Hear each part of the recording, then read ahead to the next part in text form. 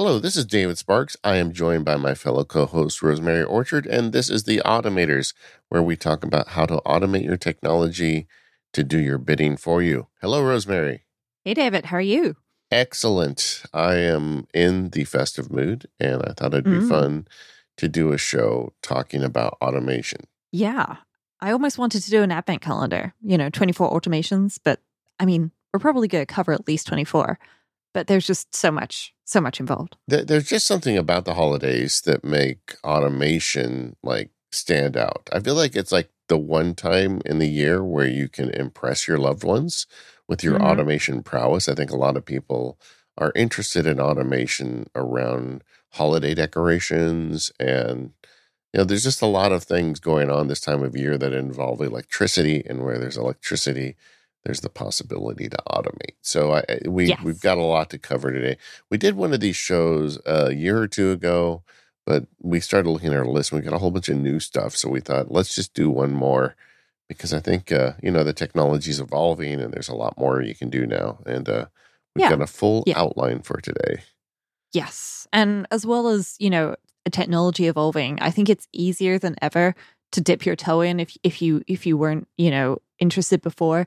And let's face it, David, people have been doing automation when it comes to Christmas and the holidays for years. If you watch Home Alone, they know the exact time that all the different lights on each house turn on because everybody's using a timer switch.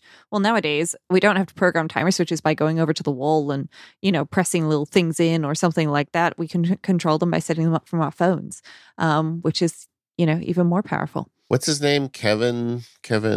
What's his last name? I don't remember, but he was McAllister. Kevin McAllister. One of the original automators. I mean, that thing where you use the record player to make the cardboard cutout dance. I mean, come on, that is amazing, right? Yep, that's pretty awesome. I also love Mark Rober, the guy on YouTube with the glitter bomb. Those packages are addressed to Kevin McAllister. Oh, are they? Yeah, they are. I love the fact that this pops up everywhere.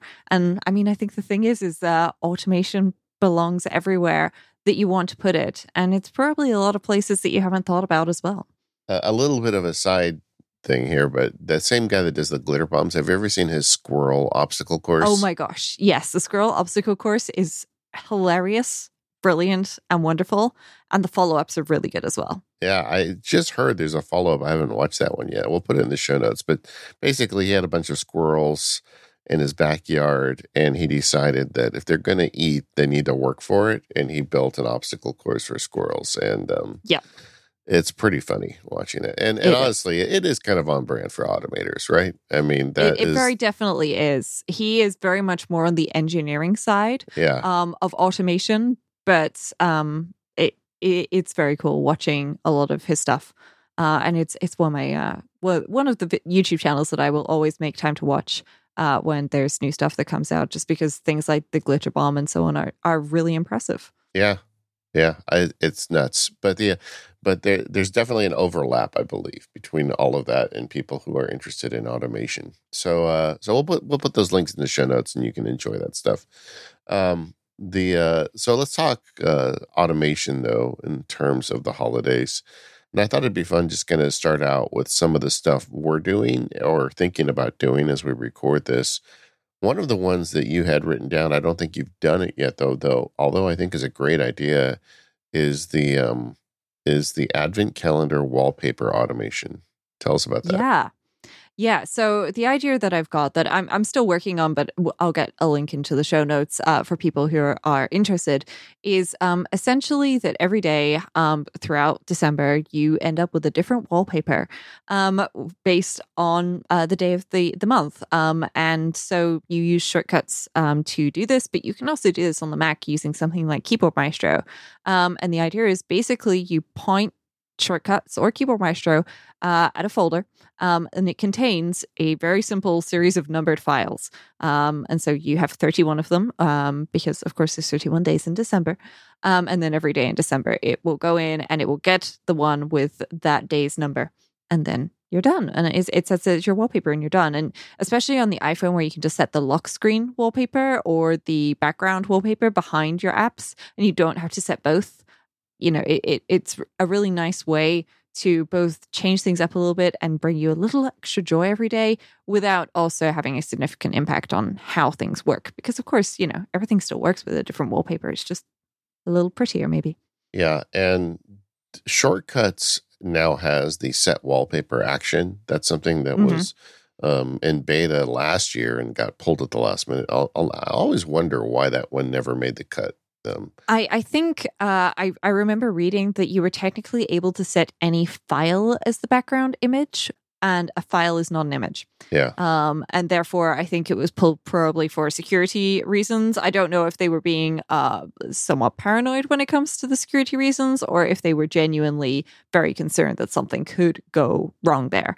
But it doesn't matter because they pulled it and they brought it back. And I've just realized set wallpaper should work on macOS as well. So maybe I can set my shortcut to work cross-platform on all of the devices. Yeah. Which would be lovely. Though, of course, it will have to point at different folders on different devices, David, because I don't want an iPhone wallpaper appearing on my iPad. But I've got a pretty good idea of how to solve that using device details. Get device details in Shortcuts. And so you have a folder called Holiday Wallpaper inside, in wherever some Shortcuts can access it. And then inside of that, you would have one for iPhone, one for iPad, and one for Mac. And then it can go into that folder within the Holiday Wallpaper folder to get it. And you'd nest those in an if command. So first you get the device details. What, is it an iPhone? I mean, actually, I just get the device details and then get the type of device and then take that type of device and put it in the folder. So you don't even need to do any if branching, which should make it easier. Yeah. And then you could account for all three of them in one shortcut. Yeah. Yeah. Yeah. All right. Yeah, that exactly. Would work.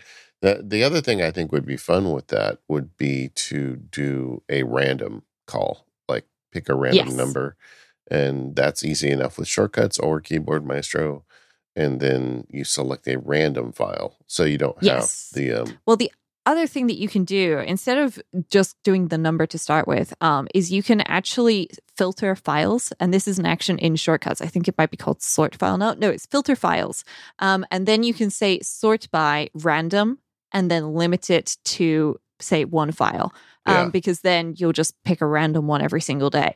Now, what I would go ahead and do after that, just because for me, random, I want not true random. I don't want things to repeat themselves. Yeah. So what I would do after is I would then, set the wallpaper. So you get all the wallpapers for that device. You filter it to get a random one. You set that to your background and right at the end, delete the file. Because otherwise, you'll have true render and you can get the same one multiple times. But by filtering it down, by deleting the file at the end, you're removing it from the pool. You're taking it out of the pool, and that way you've not got true random, which is just like iTunes, now Apple Music's random is not true random. They try to make sure that you hear everything before it starts over. This will work the same way. And what I would also do is I would not make that folder the only place I keep that data. Like if you go to the trouble of getting 31 holiday themed wallpapers, just make a copy of it. So you're deleting copies, not your original set. Next year, you can make another copy and run the same shortcut again.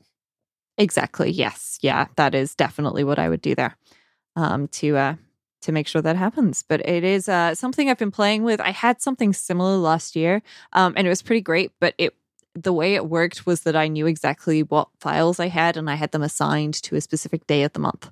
I hadn't really thought about randomizing it, but this way you don't even have to name the files in a specific way. You can just, filter randomly and leave them with whatever default names they have or whatever pretty names you've given them. Yeah, that works. And Shortcuts for Mac, there's kind of some updates on that. I want to talk about that. We're going to cover that towards the end of the show today, but there's news on that front. And Rose and I have some things we want to talk about with respect to where Shortcuts for Mac is currently. But either way, all right, well that's a good one, Rose. I mean, I think we've just fleshed it out a lot more right now because I've been talking to you, and that's one of the great things about automation, especially when it comes to the holidays. People are much more open to talking about these things and being excited by possibilities, and going from there to actually creating things for others can also be great fun. After that one, I have a very simple one, but this is one that I absolutely rely on. I got on Amazon for, I think, all of about $15 or $20 a few years ago, a HomeKit enabled plug. Mm-hmm. And so they've got a little QR code on it. You hold it up to your phone and it pairs with HomeKit nicely. You don't have to go to any third party apps. And I have it in the garage connected to the string that goes outside that puts the outdoor lights on it. And I know there's a lot of ways to do this. And so this is controlling my outdoor lights. And Yeah. it's a very simple HomeKit formula. It just says when it's dark, turn them on and then turn them off at 10 p.m. And the now I know people listening, I'm like, well, there's a lot of other ways. Like we could do the Home Alone way where you just put it on a timer. And they make those where you can just plug it into the wall and it turns on at a specific time. But I don't really like that because when it gets dark changes during the course of the holidays. Yeah. Another way to do it is they make outdoor sensors where it senses when it's dark and then turns the lights on. Yeah. The problem with that is sometimes I want to turn them off early or late. And Yep. I love having the ability to just open my phone and push a button and turn them off or on. And like I said, it's very inexpensive to buy one of those plugs. Yep. The other problem with the light sensor one is I used to keep it in my yard. I had one of those for a few years. And every time I'd pull in the driveway, the headlights would hit the sensor. Sensor would think it's daylight. The lights would turn off every time I pulled in the driveway. And then when I turned my car off, then the sensor would say, "Oh, it's dark again. Let's run them for another 6 hours." So Yeah. the HomeKit automation is just such a superior technology for outdoor lighting. Yes, yeah, it definitely is. And honestly, even if you're thinking, oh, I don't know about HomeKit, you can just get a smart plug where you can control it. Now, one of the things I'll say, if you've not already, tried home automation stuff out with this, is you'll probably end up with a Wi-Fi plug, and those are pretty good. I've got a Meros one, Meross. I got that for a couple of friends actually last year to automate their trees and so on with indoors. But they also do outdoor ones, outdoor rated plugs, which is pretty good. So you can look at that. But if you're just thinking, oh, I'll just get one to try it out, or maybe I can get one for my parents, it is absolutely something you can do, because if you get one of these that's a decent one, it'll have a power button on the side. Yeah. And that means that you can then, you can just walk over to it and press the button to turn it on and turn it off, which means that even for those people who aren't necessarily super into automation, it's going to be very easily accessible to them, because they'll look at it and they press the button that's got a power symbol on, and it turns the tree on. Woo! And then they press the button, it turns the tree off. And then you can put schedules and so on in the app, or you can add it to HomeKit for that sort of thing, which is quite nice. Yeah. I mean, it's nuts that, this stuff is as simple as plug and play at this point. Mm-hmm. And the way I handle the outdoor versus the indoor plug, they do make outdoor plugs. I've had less luck with those in the past. I feel like there's a combination of problems. It's hardened for rain and whatnot, and I think that makes it harder for radio signals to get through to it. And it's also just farther away from my router, and so Exactly. I've had a harder time kind of keeping those consistently working.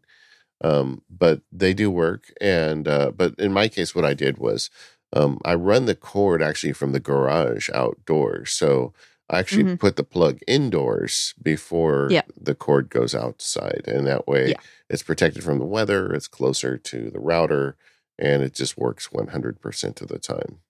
And let's face it, if you need to troubleshoot it, like, something's not working, it's much easier to go into a garage to troubleshoot than it is to go outside when it's wet and cold and all of those things. I was really hoping you'd say garage with your British accent, because that sounds so much cooler than the way I say it. Yep. Yeah. It is much easier to do that. Not that I've had to do any troubleshooting on these, but at least on the Meros ones. But that is certainly something in their favor. And of course, it's pretty easy to buy an outdoor rated extension cable or extension lead, or what is it? Gang switch. I've forgotten the American term for that. And those are cheaper as well. So solve a couple of problems there. Speaking of these plugs, actually, David, this year I've swapped. Last year I was using a couple of individual smart plugs on my Christmas tree. Yeah. And this is fine when you think, you just got one or two things. But Of course, I had more than one or two things, and I had to plug an extension lead in and then plug the smart plugs into that. Yeah. And there's pluses and minuses, but the problem with an individual smart plug is it's quite bulky.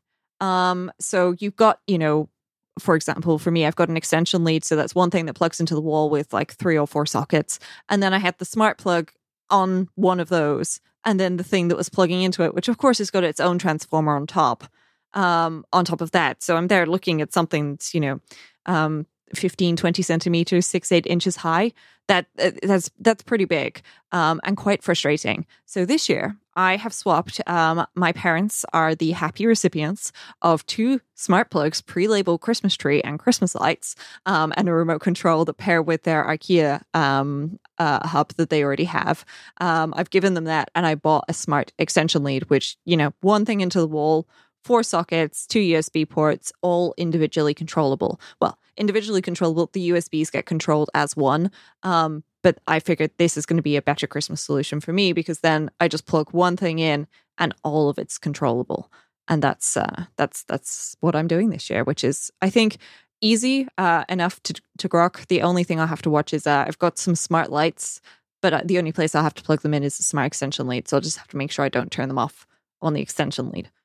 Now, did you get the Miros one? Which one did you get? I did get the Miros one. Yes. It was on sale, as these things frequently are at this time of year, and it's HomeKit compatible. So I don't need to futz around with Homebridge or Home Assistant to try and get it into HomeKit. Though that said, holiday lights are pretty set it and forget it. So if I had ended up with something like one of the TP-Link ones, which isn't HomeKit compatible, then I could have just set up a schedule. And I'm sure in their app it would have been fine. But I went for HomeKit just because I like having everything in one app to control that I want to control. Yeah, and this is new since the last time we covered this. These smart power strips, for lack of a better term. And I'm just looking at Amazon now, and there's a whole bunch of them.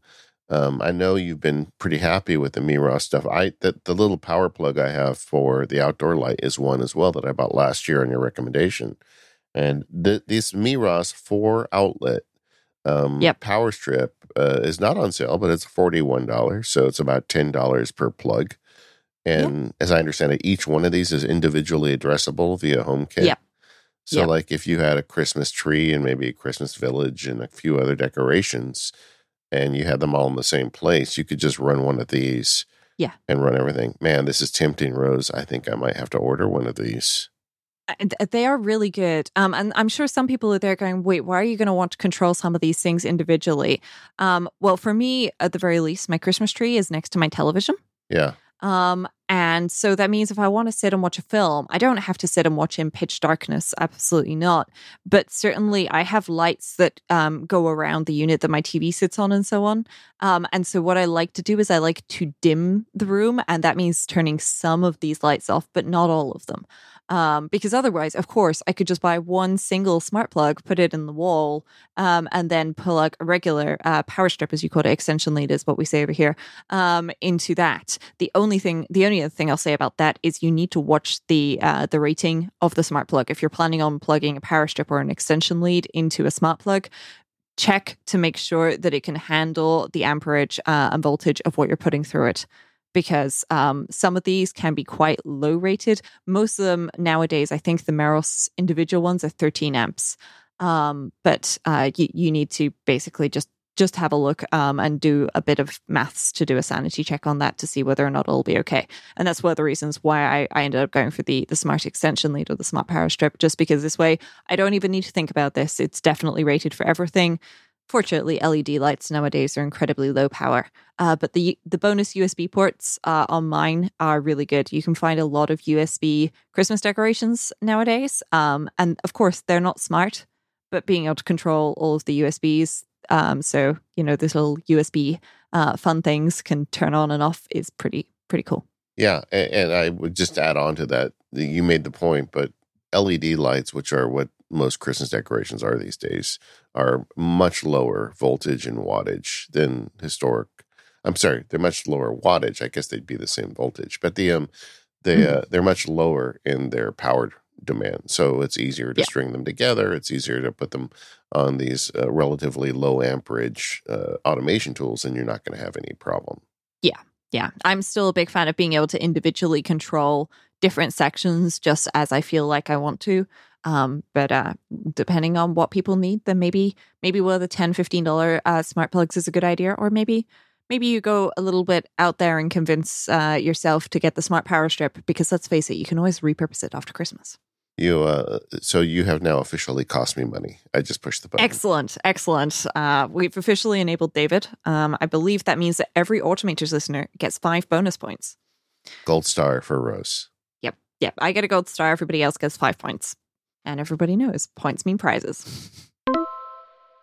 This episode of The Automators is brought to you by LinkedIn Jobs. Go to linkedin.com/automators and post a job for free. These days, small business owners are busier than ever, and spending time searching for the right candidates can feel like you're just taking time away from growing your business. That's why LinkedIn Jobs made it easier to find people you want to talk to, faster and for free. Getting the right job or getting the right employee is just super important. Not only do you want to have the right fit for skills and abilities, but you also want to have the right chemistry and the kind of person that will fit in with your team, or the kind of employer that understands you. And that's why hiring the right person is so important to a business, as well as getting the right job for you. How can the right person make a difference to the team? Well, they do that by having the skills and abilities, but also the right fit. If you're hiring, you can create a free job post in minutes on LinkedIn Jobs to reach your network and beyond, to the world's largest professional network of over 770 million people. Focus on candidates with just the right skills and experience, and use screening questions to get your role in front of only the most qualified. Then use the simple tools on LinkedIn Jobs to quickly filter and prioritize who you'd like to interview and hire. It's why small businesses rate LinkedIn Jobs number 1 in delivering quality hires versus leading competitors. LinkedIn Jobs helps you find the candidates you want to talk to faster. Did you know every week nearly 40 million job seekers visit LinkedIn? Post your job for free at linkedin.com/automators, AUTOMATORS. That's linkedin.com/automators to post your job for free. Terms and conditions do apply, and our thanks to LinkedIn Jobs for their support of the Automators and all of Relay FM. I've got another one that I'm in the process of consolidating. It's called Yuletide, and it's like the master shortcut of all Yuletide shortcuts for me. And when I do that, it triggers all the lights, all the Christmas lights in the house, and it starts playing my Christmas playlist.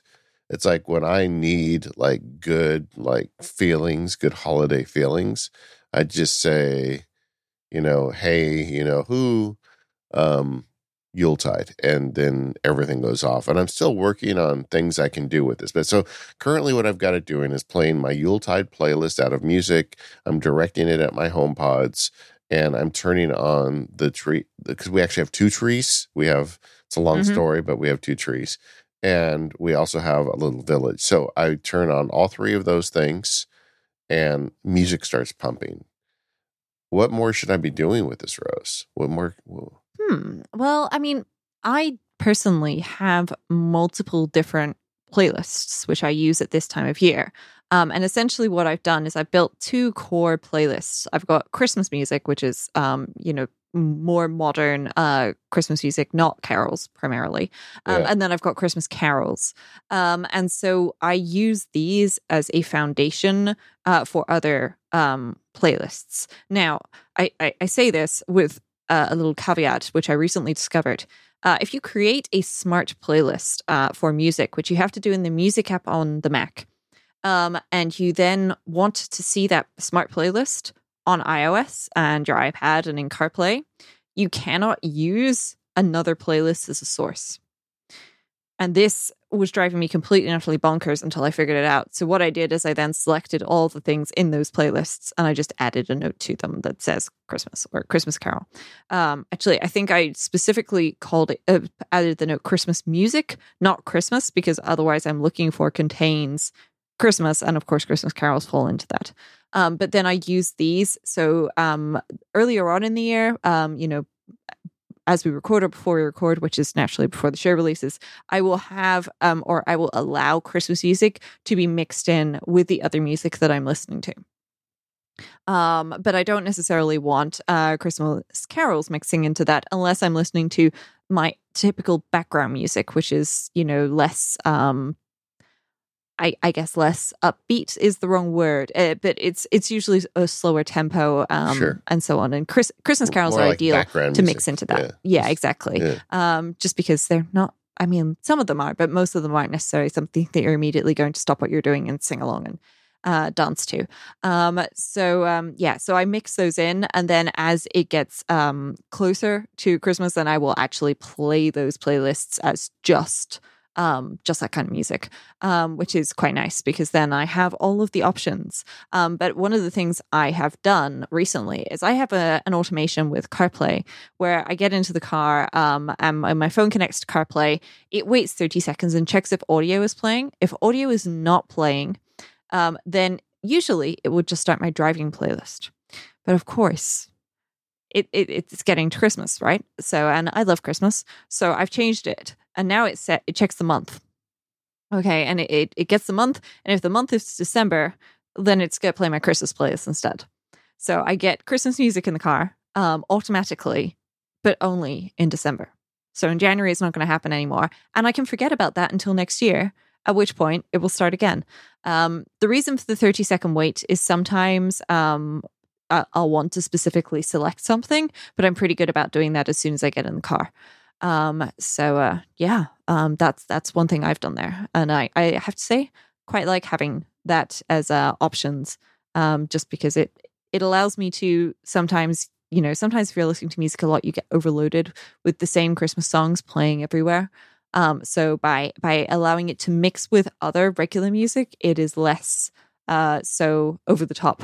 And of course, I can play those plays anytime I like. And my shortcut action, actually, I have a shortcut action, David, that I have on my home screen. Usually it shuffles a big playlist for me. But of course, I've changed that one as well because it's December to pick the one that allows Christmas music in there. Yeah. I do think there's something to be said for having like a master holiday shortcut. Yeah.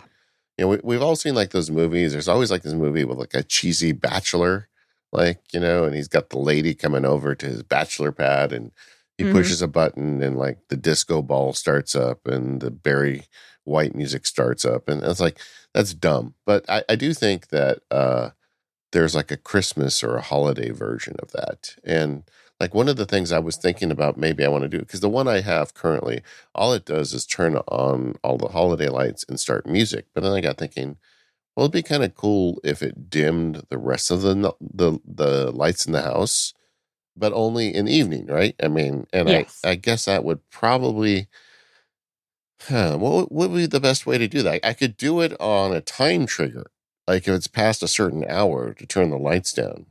Yeah. So the thing is if you want this to be part of the scene, are you using a shortcut for this? Yeah, it's just for a your shortcut. Yeah. Yeah. So then you can just add an if into that and and get the time.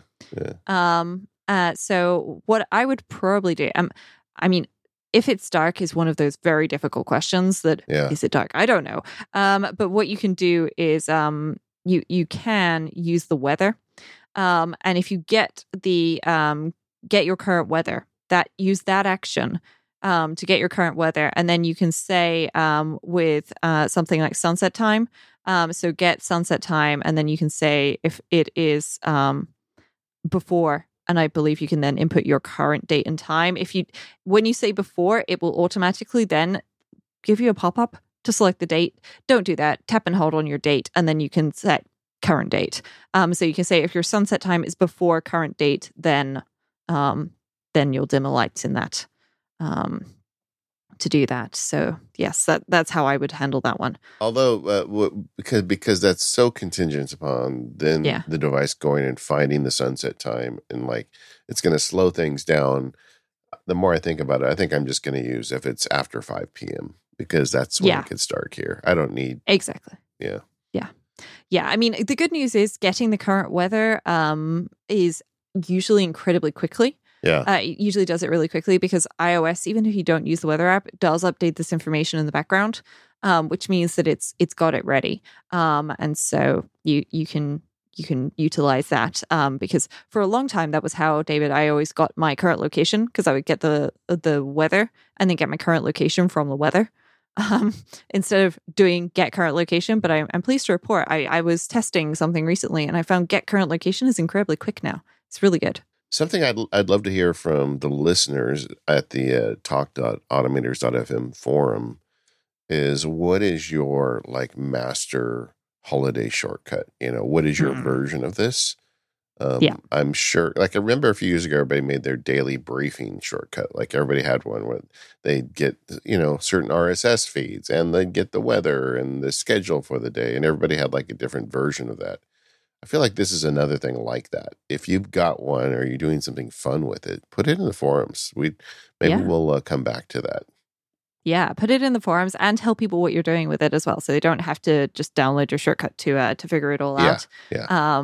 But especially because, don't forget, what looks to you like a perfectly formed shortcut, when somebody else downloads it and they don't have your HomeKit home, or the same apps installed, then a whole bunch of things go missing. So as much as I don't like massive shortcuts that are just photos, do both. Give people a link and either describe it or add some screenshots. You can always stitch them together with something like Pixo, so that you don't have 1,000 screenshots to upload, just a few. All right, Rose, tell us about Twinkly Lights.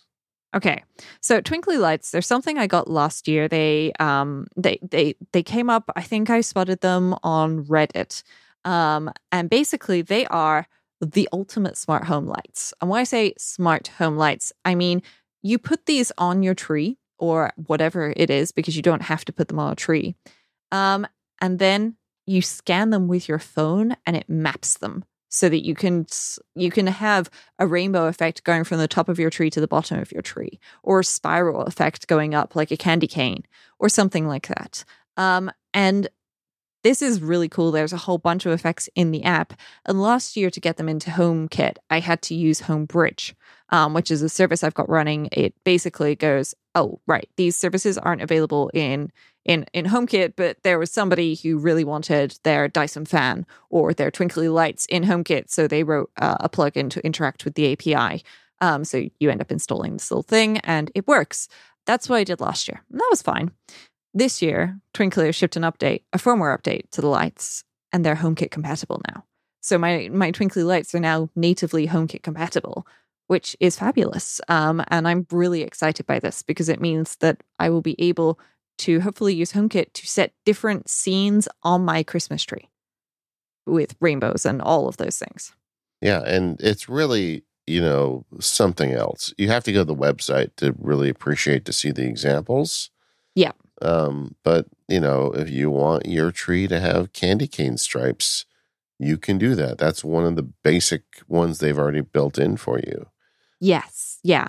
I will say Twinkly Lights are expensive. I got mine on a Black Friday sale. Unfortunately, I think they've got a Black Friday sale this year, but this episode is releasing after that. But I would say if you're excited by the idea of them, do look to get them on sale, because they are pricey.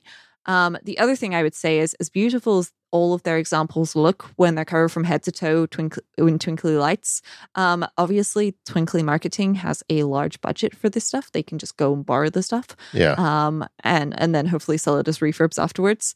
What I've done on my tree is, it already had lights. It came pre-lit. I left those on, and those go up in a spiral anti-clockwise. So I started at the bottom in the same spot, and went up the tree clockwise in the opposite way, and then I just turned off the lights, the regular lights built into the tree, to do the mapping. Because otherwise, of course, it gets confused, because there are some lights that are permanently on while it's trying to do that.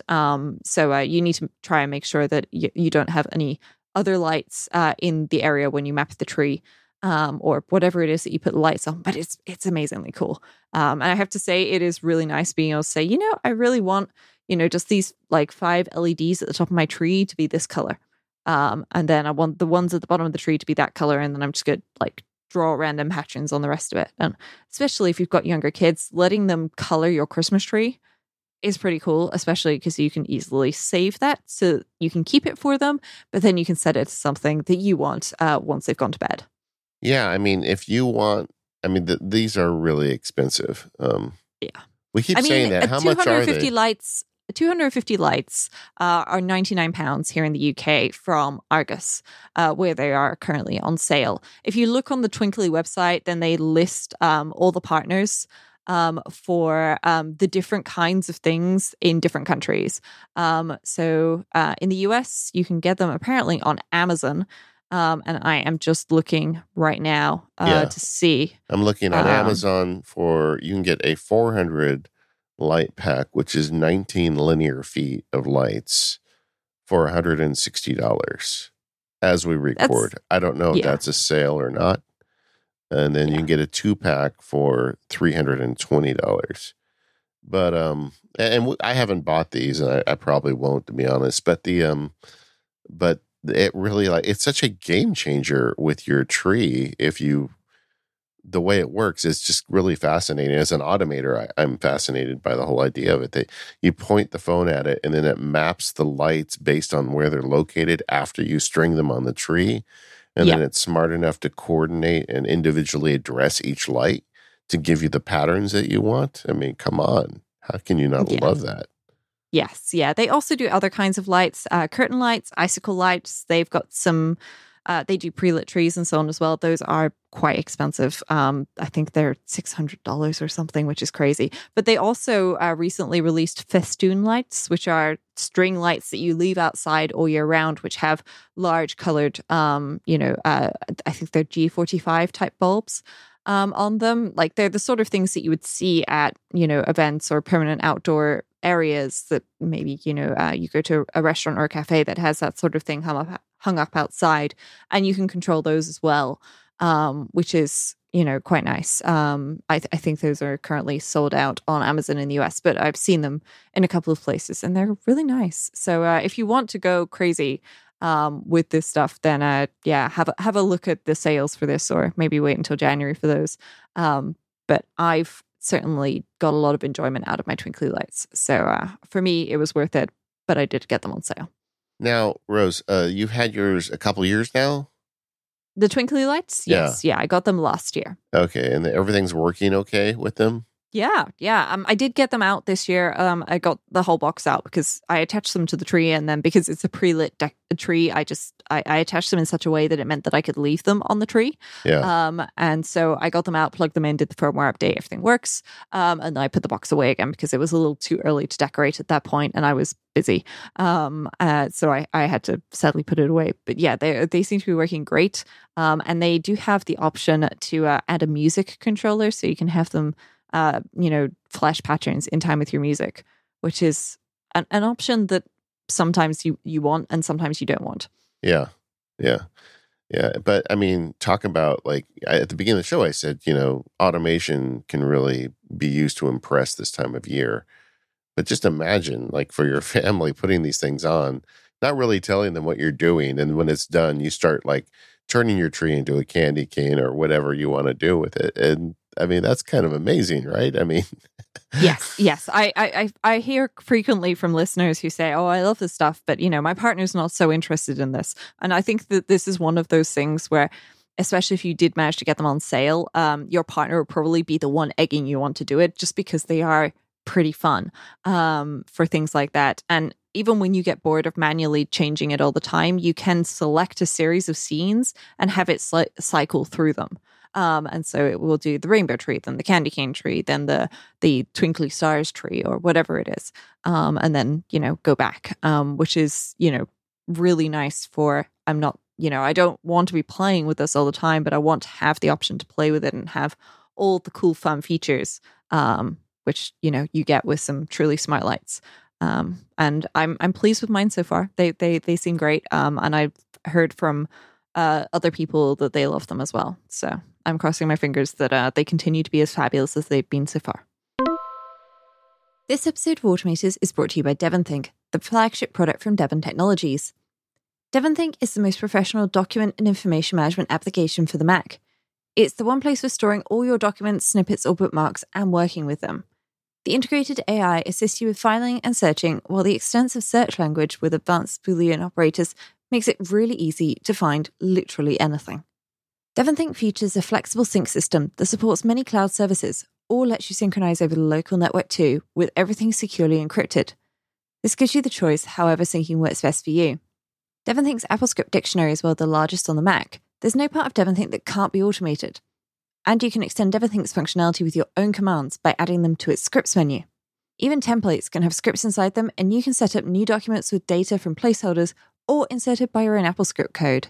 And of course, it's got smart rules and flexible reminders that let you automate all parts of your workflow and delegate boring and repeating tasks. Let DevonThink automatically organize your data with rules you define. And of course, there's so much more. From an iOS companion app to email archiving, scanning, or even an embedded web server sharing your data securely with your team. You can get 10% off DevonThink 3 or upgrade to it right now. Just go to devontechnologies.com/automators. That's devontechnologies.com/automators for 10% off. Our thanks to Devon Technologies for their support of this show and all of Relay FM. All right, Rose, I have a holiday-related automation challenge I want to share with you in the audience. All and my wife loves Disney more than life itself. And so she recently found online, it's one of these COVID things where somebody got stuck home a long time, so they made a product. And I think it's 3D printed, but if you go to Disney World, they have these magic bands that you wear on your wrist. And I shared a couple episodes ago that I it's just an RFID. So I trained shortcuts to read that as, so now she can open the Disney app on her phone by just tapping her wrist to her phone. It's just a very simple shortcut automation. If it senses this, then open an app. I mean, it's a one-step automation. But that got her thinking. And now, so this guy makes this product, and it looks just like the readers they have at Disney World. It's got an LED light in it with a Mickey head, and they've got different versions of it. But she bought the basic one that looks like the reader in Disney World. And all it is a reader, and it's got a plug in it. And so what it does is it turns on a plug. So it's kind of limited in terms of automation. I can't address it via HomeKit. No. And I don't think there's really anything I can do with it except she can take her wrist and tap it against it and something will turn on. But I want to do something more with this, and I don't know what that is, right? I'm thinking currently we could maybe hook it up to the second Christmas tree, but then it takes it off the automation path for me. And I don't really want to do that. But I need you automators to help me here. What should I do with this thing? I mean, I guess my question is there a way to communicate with this? No. Other than with the NFC tags? No, there isn't. It's just a dumb reader. I mean, the one thing that definitely occurs to me is you could have, so assuming that this turns on and off a plug, you could have it turn on and off something, which then can send a signal to HomeKit that it's on. Right? Because then if it does that, then you can use that being on to trigger something else. Because if there was a way to talk to this over Wi-Fi, what is there that? How does that work though? What HomeKit device will take? No, I'm thinking of something where it would be on. So say for example, it controls a lamp, okay, and that lamp will get turned on and off, right? Yeah. But if it had a Hue bulb in it, and you didn't use the feature with the Hue bulb to restore state after a power outage, then it being turned on, it would then automatically come on, and then HomeKit can go, oh, this light has come on. Excellent. I'm going to do this based on the light turning on. The light turning on would be the trigger for HomeKit, right? Yeah. But it's definitely a challenge. I mean, I have many, many ideas for how you could do something with that. You could use something like an ESP32, which has Bluetooth and Wi-Fi connections, but then you have to do electronics and programming to try and get something into this, which I think would be a challenge. Yeah, I think I'd like to ideally turn it into a HomeKit trigger, and maybe we could put it near the front door or something. She can walk in and tap it. I guess assuming she's going to wear her her magic band when she walks in the door. I don't know. But I mean, I'm sure it could read any number of these different things. But if you put a link in the show notes to the reader that she's bought or is looking at buying, then I'm sure people will certainly chime in with ideas. And I'm going to have a think about that as well, because I'm curious as to what might be doable with it. And I bet there's a market. I mean, it's Disney stuff. Everybody loves Disney. And even, though there's a lot of people who don't like Disney, there'll be somebody else who is super nerdy into home automation and wants to get this into HomeKit. Yeah, I mean, I feel like if I just turn it into a trigger, then I can do anything, right? But I've got to figure out how to do that. Because right now it's really just made to like turn on a lamp.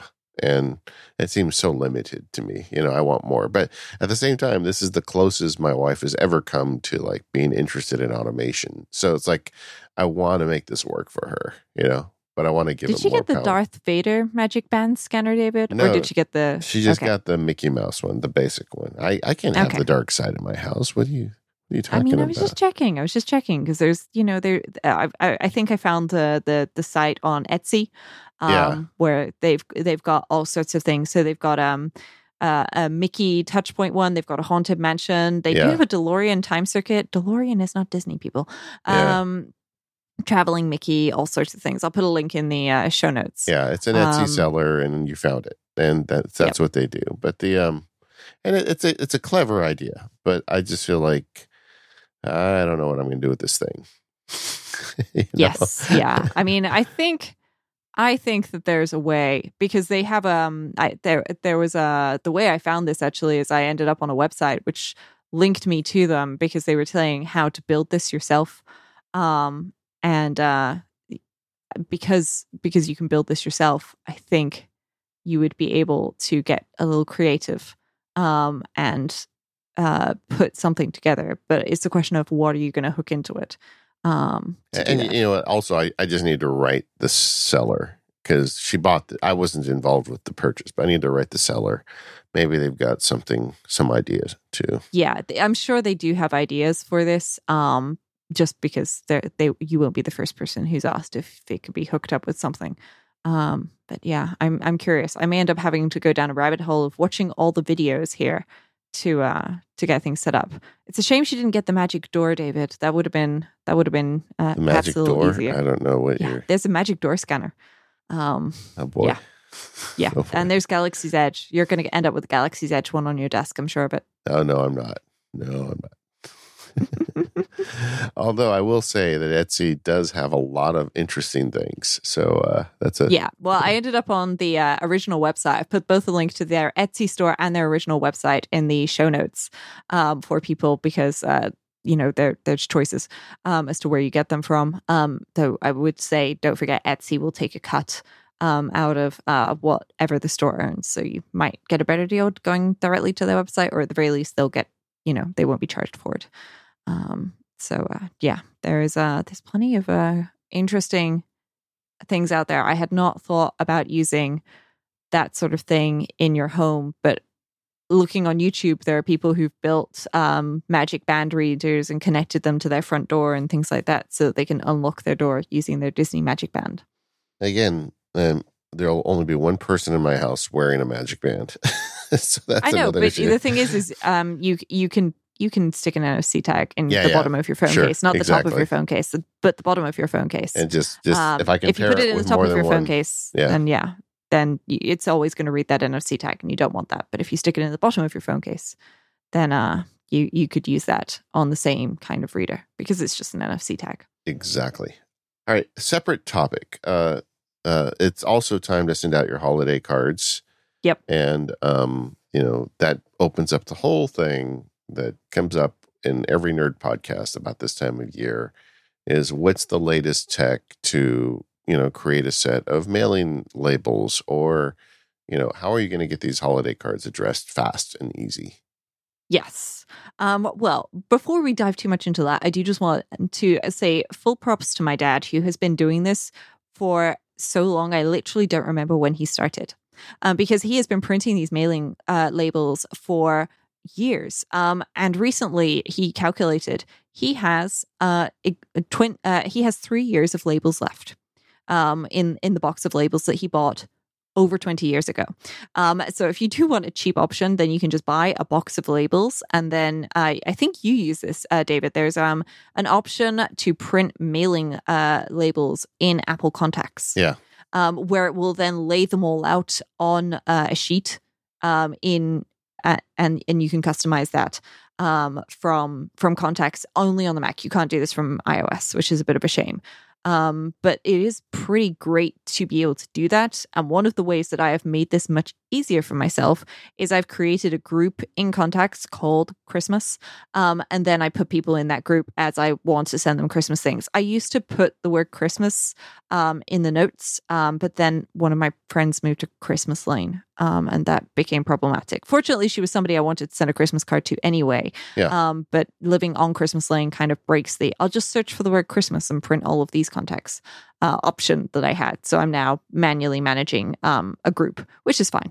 Yeah, and I'll add to that. Over the years, I have tried to use kind of my own home-built tagging system in Contacts where you go in the notes field and just put hash referral, hash holiday card, hash whatever as an idea that you search for that, and then you've got a group.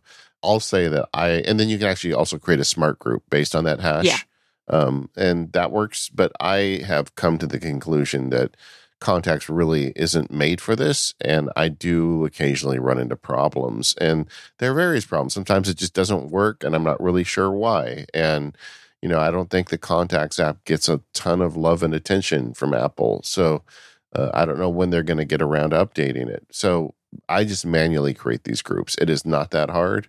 If you do a search and you have an existing tag system, you can create a manual group and just copy them in with one drag.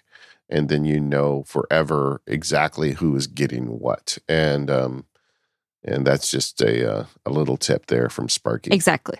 Yes, yeah. I like CardHop on iOS for this because you can tap and hold on a contact and just select the groups right there. Yeah. Which is really easy once you've added a contact or if you're thinking about things to do that. Oh, and I want to give full props to Apple's Contacts here because when you print labels from Contacts, you can say that you want to print, for example, the company, that's a checkbox, but the country or region, and then there's is an option, but underneath that you can say except my country or region.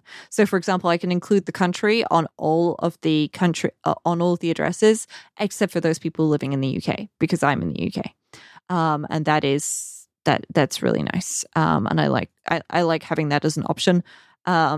Just because you can do all sorts of things. And actually I'm really glad that you did put this link in the show notes because it reminded me that as well as printing on a sheet of labels, which you can put through any inkjet printer, it does work with my label printer as well. Because I have a label printer. At one point, I was addressing a lot of things, and it made sense to buy a label printer. It's a Brother one. It's a QL810W for anybody who's really curious, but it is meant for businesses who print labels, lots of labels. So it is appropriately priced for that, unfortunately. But you can get cheaper label printers with just USB input, and of course you can print in the right format for those as well as defining. You can even define a custom label size as well in Mail, which is really good. And I don't know now if I'm going to use Contacts to print or the Brother P-Touch software, which has, of course, a mail merge option to create labels with. Yeah, and this is all we're sourcing this from an Apple article for this purpose. We'll put links in the show notes. The Apple Contacts app formats it automatically for Avery Standard. Avery is a vendor here in the United States that makes basically labels that you can run through a printer and then unstick them. But I believe, looking at the article, it also supports A4, which is probably what you would be using over in the UK. Can I just say that you guys have got the paper thing figured out? I mean, I don't know why. A5 is half of A4. B5 is exactly halfway between A5 and A4, and so on and so forth. It's metric is wonderful. The only thing I'll complain about is the length of the piece of paper is 297 millimeters.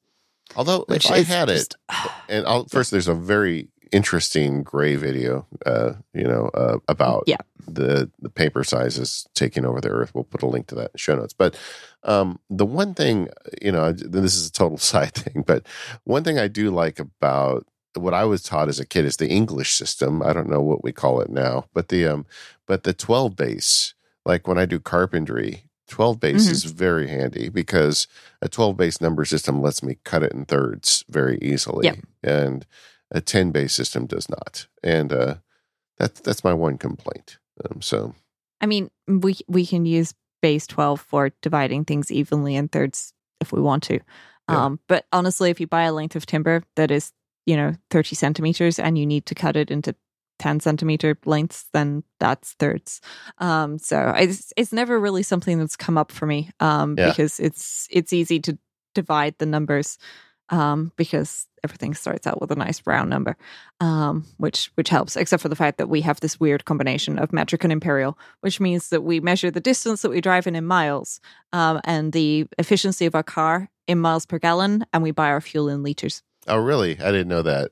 Yeah, that's weird. We buy our fuel in liters, which is just a whole other thing. But yes, we are getting sidetracked. But yes, fortunately, Apple contacts can print on A4 or anything else, and you can define custom as well, which is quite important for those people who have maybe got labels which aren't quite the same size as something else. The pack that my dad has, I believe they were Avery, but they are that box of labels is over 20 years old now, and he thinks he's got 3 years left with it, judging by the number of Christmas cards that they send per year. Originally, he also printed those labels to take on holiday, to stick on postcards. But my parents then stopped doing postcards a few years ago. So that makes that easier. It's one less thing to do before you go on holiday, which is quite nice.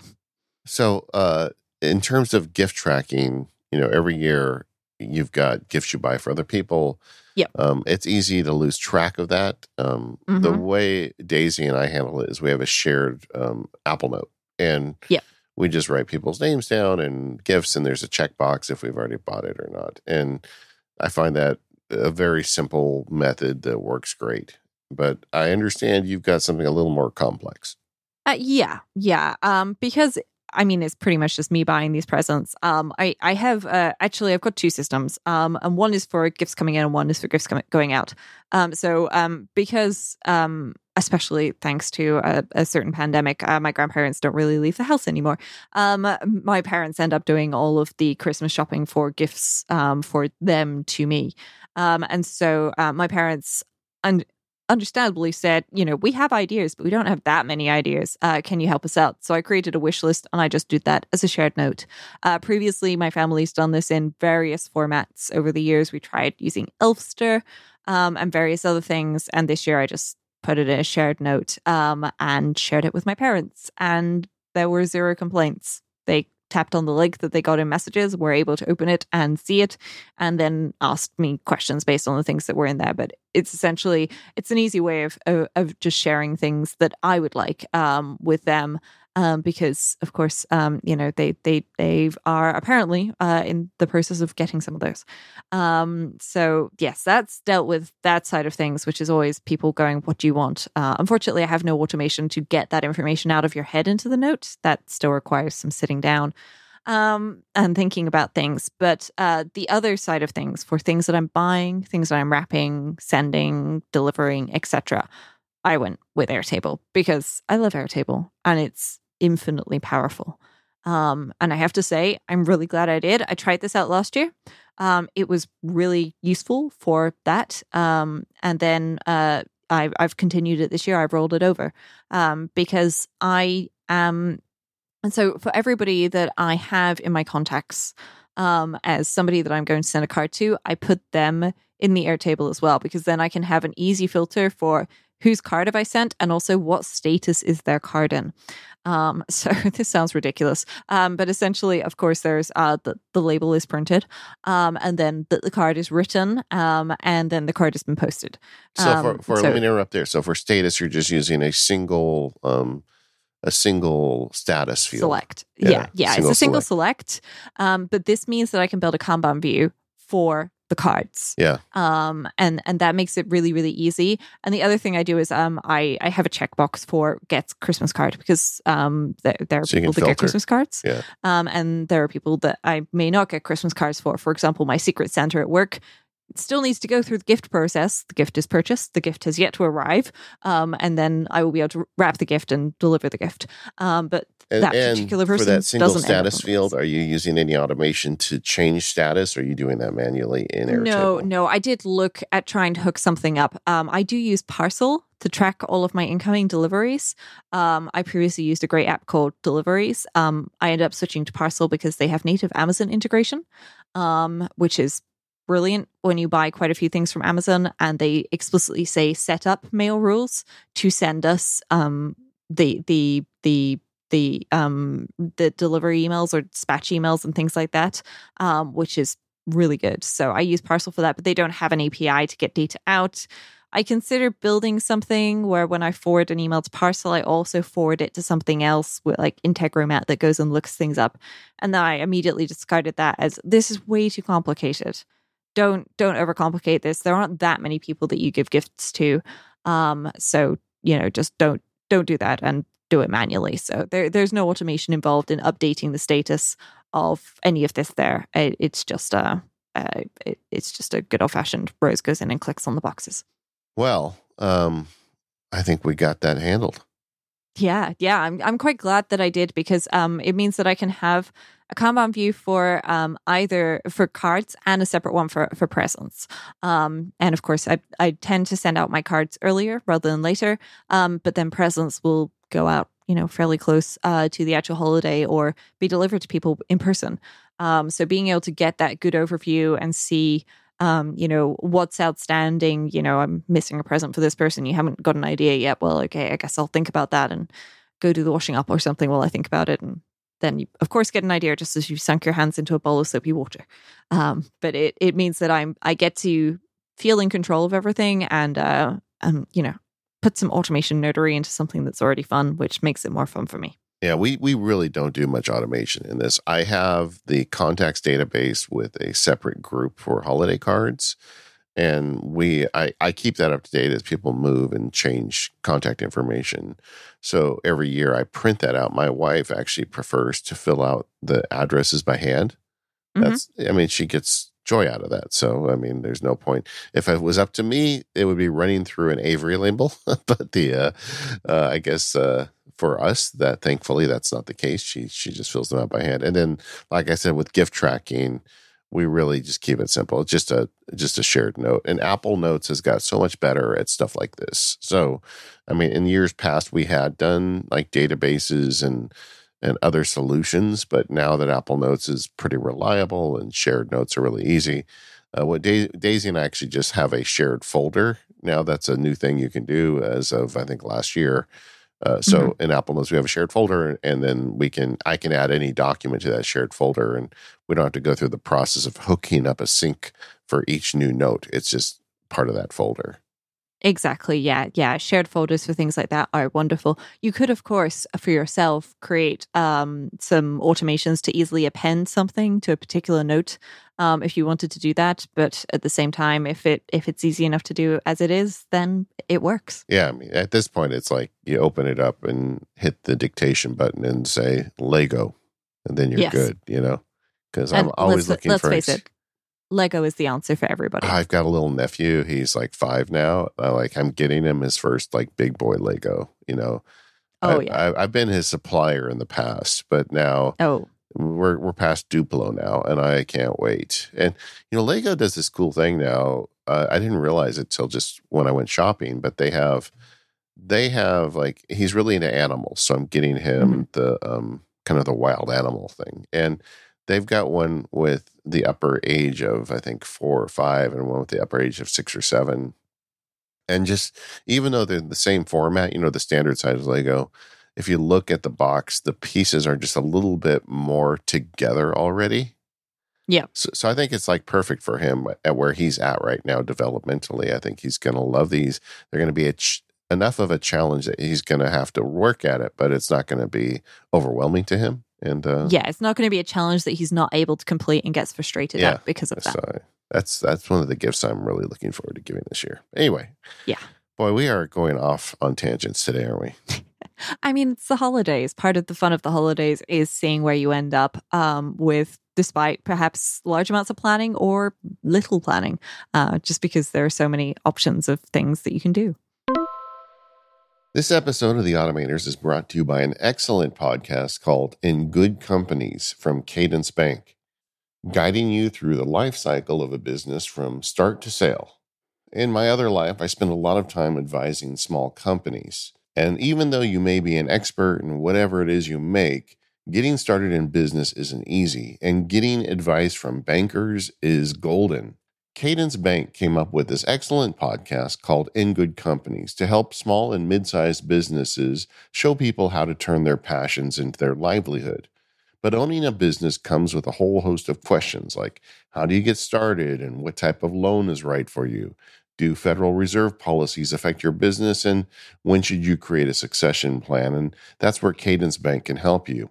On their podcast, In Good Companies, they put together their extensive knowledge to guide you through the life cycle of a business from start to sale. If you have a business or are thinking of starting one, this podcast will give you the strategies you need to navigate those opportunities and the financial and managerial tools you'll need. I listened to one of their recent episodes called New Beginnings and Getting Ready to Start Your Business, and it answered a bunch of questions about things like small business loans and creating your first business plan and the 5 C's of credit. These are things that people interested in starting a new business absolutely need to understand. Guests Alan Toms and Alan Adams were excellent in explaining how these things work for you. It's very easy for bankers to get highly technical when talking to people, but the way they did this podcast was not that. Instead, they brought everything down to very understandable terms and concepts. Anybody listening to this could get an idea of how to start their business. If you're thinking about striking out on your own, listen to this show. Starting a new business isn't easy. It's so much more than just making the widget. You need to understand how to run a business, how to work with a bank, and position yourself to succeed. This podcast explains things like bulletproof business plans, funding options, and how to develop relationships with key stakeholders. The most impressive thing about this show for me was the conversational nature of the discussion, but the very dense and useful information it conveyed. That's not an easy tightrope to walk, and they do an excellent job of it. So listen to brand new episodes of Cadence Bank's In Good Companies on Apple Podcasts, Spotify, Stitcher, or wherever you get your podcasts. Go now and check it out.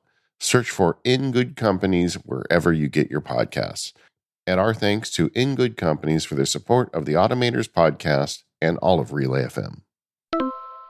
All right, so we've been talking automation throughout the show, and one thing I would like to talk about, since we are at the holidays, is giving the gift of automation. You know, if you're listening to this show, you like automation. How can you share the love of automation with other people? Yeah. And I actually have a great example, fortunately, which my parents are really thrilled with, because I gave them the gift of automation last year, and I will continue to give them the gift of automation for many years to come. Because once you bring people in and they're interested and excited by things and it works, then you get to keep giving it. So it is the gift that keeps on giving in that perspective. Because my parents actually, so last year in the summer, got smart blinds, IKEA blinds, for the upstairs of their house. So I talked them into getting the smart hub so that it will close and open light blinds together and so on and so forth, which was great. And it does things as well. If they're not at home, then it automatically closes and opens them at certain times. And if they are at home, then it only opens the bedroom blinds when, they've told it to open them. But otherwise, things continue as normal. And that was a good start. But then I decided, let's enhance their automation options a little bit. And I got them 2 IKEA smart plugs and a remote for it, because they already had the home hub, and I was able to set it up so that the lights in their living room turn on and off automatically for them. But they've still got a physical control, which is something that if you're giving the gift of automation, you need to think, okay, well, if it's not working, how are they going to do this? So giving them a physical remote control that they could just press the buttons on was a necessary part of that, which I'm glad I did. Yeah, I think that there's getting people started with this stuff. There's an art to that, right? Yes. Like blind opening to me really was pretty aggressive as the first. Well, my parents were the ones that decided to do that. I wasn't involved in that, other than the fact that they saw me installing smart blinds in my house after I bought it and everything, and then went, oh, this is really cool. This would be really good. We're going to get this. And so they went to IKEA and bought some smart blinds. If they hadn't done that, I would have had to get them a hub as well. Yeah. Because that is one of the things to bear in mind. How many Ethernet ports does this person have on their router modem? Because if they don't have Ethernet ports, then you're going to have to be a little careful about what kind of things you give people. And so sometimes maybe giving Wi-Fi plugs is a better option for things like that. But fortunately, my parents had already gone down the blinds rabbit hole there, and they were very happy with that. That was working. So I enhanced that by giving them a couple of smart plugs and a remote control, and then I was able to increase that this year because I gave them the smart plugs that I used last year for my tree and lights, and the remote for it. So now their tree and lights will also be smart controlled, but they've got a little button that they can use on that to turn that on and off manually if they want to. Or it turns out my parents love talking to their Apple Watches, so that's what they do most of the time. Yeah, I think that lights are a great kind of entry point because it's just so obvious, they turn off and on. Yeah. And the trick is just finding a solution for them. And I really think one of the best ways to do it, if you have the ability and if they live in circumstances where you can, is getting someone like a switch. Get a Lutron cassette switch and maybe like a door trigger. I feel like so you're in for under $100 to have one Lutron switch and a door trigger, and that way they've got the ability to turn the light off and on as they always did, so you're not taking away anything. And then you've got the ability for them to use their phone to turn things off and on, which I think they'll dig. And then you've got the ability of them to have that moment of delight when they walk in and it's dark out and the lights turn on as the door opens. And I think, if you can do something like that, I think you're good. And, but it seems to me like lights are kind of the entry point for this stuff.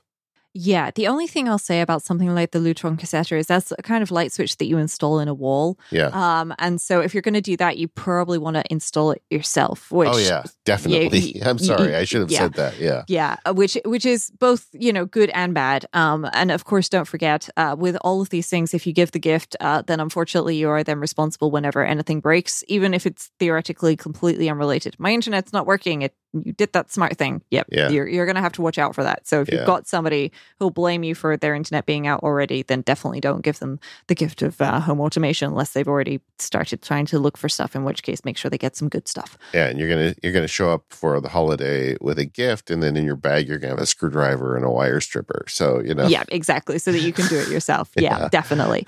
And for people who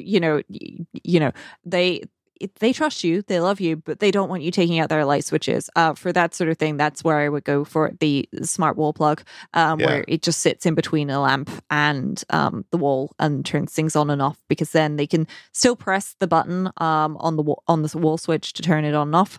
I'm assuming that you get a smart plug that's got a button on it for this, and then they've got the other options as well.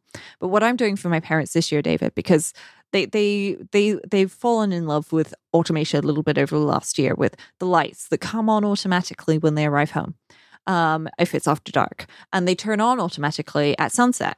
My parents, however, have discovered over the last month or so that sunset is not when it's dark. Yeah. As in, it gets dark before sunset. Yeah. And so what I'm doing this year is Aqara have a new hub. It's an E1 hub, and it just looks like a long USB stick. Okay. So it's a really small hub, which is great because it means that you can plug it in pretty much anywhere. It's USB, so it's operating over Wi-Fi, which has pros and cons. But I'm planning on setting this stuff up in my parents' living room. So I'm getting them an Aqara hub, an E1 hub, a motion sensor, and a light sensor, a luminance sensor. Yeah. Because this way, if they're at home and there's movement in the living room and it's below a certain light level, and the light level is the bit that I'm going to have to play with and try and set up, then it can turn those lights on. It can just turn on the lamps that I already set up and automated for them last year. It'll turn those on. And that is something that they've kind of mentioned. It would be really nice if the lights turned on, just when it got dark.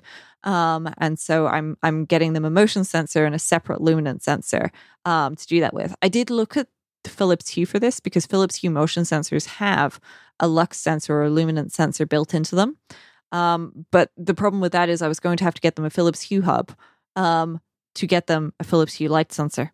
And that didn't seem like a particularly great combination for a number of reasons, not only price, because the Philips Hue hub has to be connected by Ethernet, and they're out of Ethernet ports. And the last time I tried putting a Ethernet switch in there were mutterings, lots of mutterings. It was an interesting conversation trying to explain that actually Ethernet is better than Wi-Fi sometimes. So I've gone with the Aqara E1 hub because you just need to plug it into USB somewhere for power, and that's it. And this means that, of course, then I can get them, and I have got them, some temperature and humidity sensors, just because it's nice to have those scattered around the house. They're very small squares. They just use a coin cell battery. But if I put those around the house, then they'll know what the temperature is in different rooms. Because my dad's been mentioning, it feels like my mom's office is a lot colder than some of the other rooms upstairs. Well, I'll be giving them the ability to determine this with very, very tiny sensors. Which is hopefully something that will benefit them. Yeah, that's nice. And the E1 hub is just $30 on Amazon in the United States. It's a very easy way, like low barrier of entry. Yes. The only thing I'll say is when they first released the E1 hub, it was only available on the Chinese Aqara server or in HomeKit only mode, I believe. And now it should be available in HomeKit mode everywhere because they are advertising it with HomeKit mode. So just double check the Aqara website first to make sure that it is in HomeKit mode. But I'm 99% certain it is available for HomeKit on UK, EU, and US servers. But it's pretty great. And the Aqara stuff is very affordable as well, which makes it a really good gift because then if they decide that they want some more temperature sensors, it's going to be easy to get them. Yeah, door sensors are $15. Mm-hmm. Temperature sensors. And they're really small. Yeah, they are really small. Temperature sensors, $16. I mean, once you get the hub, you're this is a very affordable way to get more triggers into your automation. Exactly, yes. And of course, as well as giving the gift of automation, you can be receiving the gift of automation. So if you're looking for some ideas of some things that people could get you, things like the door sensor and window sensor are really good. Aqara also sell a vibration sensor, which I have stuck to the back of my office chair. And this is one of the ways that I tell whether or not my office is occupied, because the motion sensor on my chair is much more likely to pick up some movement while I'm sitting here recording a podcast than the other motion sensors, which are traditional motion sensors, because the vibration sensor, of course, is more sensitive. So there's certainly a lot of options that you can give people, and I'm hoping that the motion sensor, we may have to play a little bit with positioning to find a good spot to put it in where it can always see people, but my parents don't feel like it's obtrusive. But the Aqara things are very small, which makes it much easier to stow a motion sensor somewhere. And the light sensor I'll be putting on the windowsill to get an appropriate and accurate light reading. Yeah, another really affordable Aqara sensor is a water leak detector for $18. Oh, yeah. I mean, yes, if you've got like something that could leak water, boy, sure would like be nice. Your washing machine, your dishwasher, things like that. I've got one. I have a little outside storage cupboard here, which I rent from the complex that I live in. But it's level with the path outside, so theoretically susceptible to flooding. So everything in there, I've got a suspended floor. I just put some decking tiles down, basically to get everything up a little bit. But I put a water leak sensor in there underneath the decking, to be clear, just to give me a heads up, early warning if there is some water going in there that I should possibly check things out and, buy a boat. But so far I've not been informed that I need to buy a boat or that water is entering there. So that's really good. See, now the fact that I know this exists for $18, it's like, and if someday I do have a water problem, I'm going to be really upset that I didn't do this. So Yes. The only thing I'll say is if you're looking at getting an Aqara hub for yourself, check the number of devices that can be paired with the hub. The E1 has got a lower number of devices that can be paired with it compared to their other hubs. The M2 can pair 128 sensors. I started out with the M1S, which has a limit of 32. And you probably go, 32, that's so many sensors. Once you add door sensors to most of your doors and your windows, and then you add a vibration sensor to the back of your office chair and so on and so forth, you very quickly reach that number. So I would recommend potentially looking at one of their hubs. They do some cameras, which are also hubs as well. So if you're looking for a HomeKit camera, then you can get a HomeKit camera that is also in a car hub and do a 2-in-1, and those compare 64 devices with them. So that's quite nice. Yeah, and the other thing is all the Aqara stuff is HomeKit compatible, which means all of these sensors become triggers in HomeKit without having to go to any other third-party options. So that's nice. Yes. Yeah, and then what I love is I set everything up in HomeKit, and I use this great app called Controller for HomeKit. And I just, whenever I've been doing some tweaking and playing with any of my HomeKit stuff, I back everything up just in case, because every so often HomeKit gets it gets it into a weird headspace and it creates this default room and moves things around. Well, by doing backups on a regular basis, when I've been playing with things and setting up scenes and stuff, I've just found that this ends up being a non-issue because I can always restore it. Though I have to say, it's not moved things into a default room in quite some time, which I'm very pleased about. All right. That's it, guys. I mean, I think you want to get somebody automated. I think we've given you some options. Before we go, Rose, I just want to take a minute to check in on shortcuts for Mac, because this is almost like a news story, even though we don't really do news stories here. But I don't know if you've been keeping up with the betas. I'm sure you have. But the shortcuts for Mac seems to be undergoing a massive change right now. Do you see it the same way?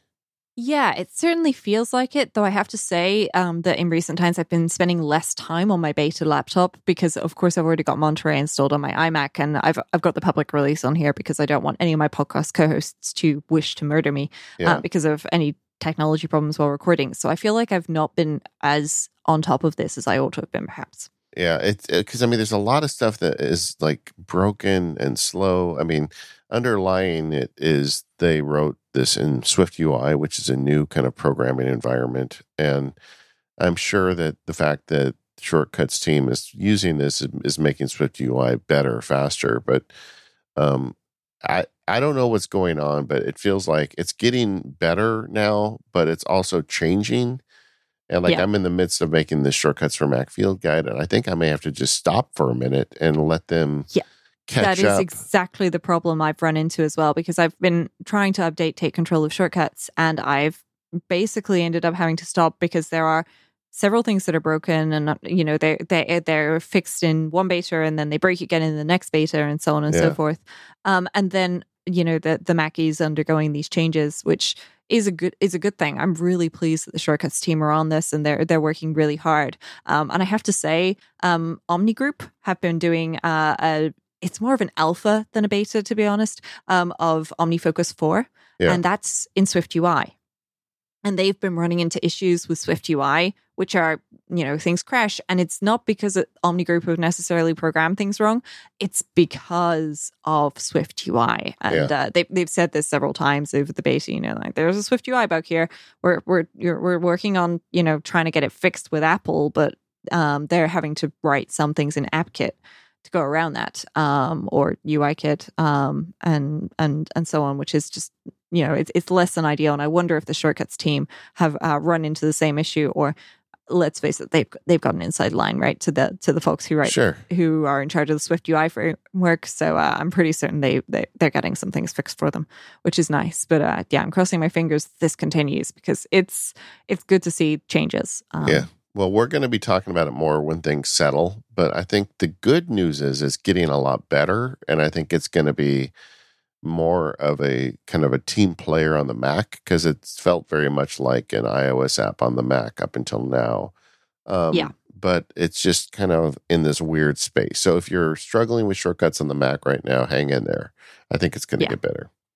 Yes, I have to say I've definitely struggled with it in some ways, just because like, for example, inserting a variable, like you end up right clicking insert variable, and the list kind of looks like an iOS-ish list, and I don't quite understand why my brain thinks that. I think it's the images next to each one, but if there weren't the images next to each one, then I would definitely struggle to recognize it.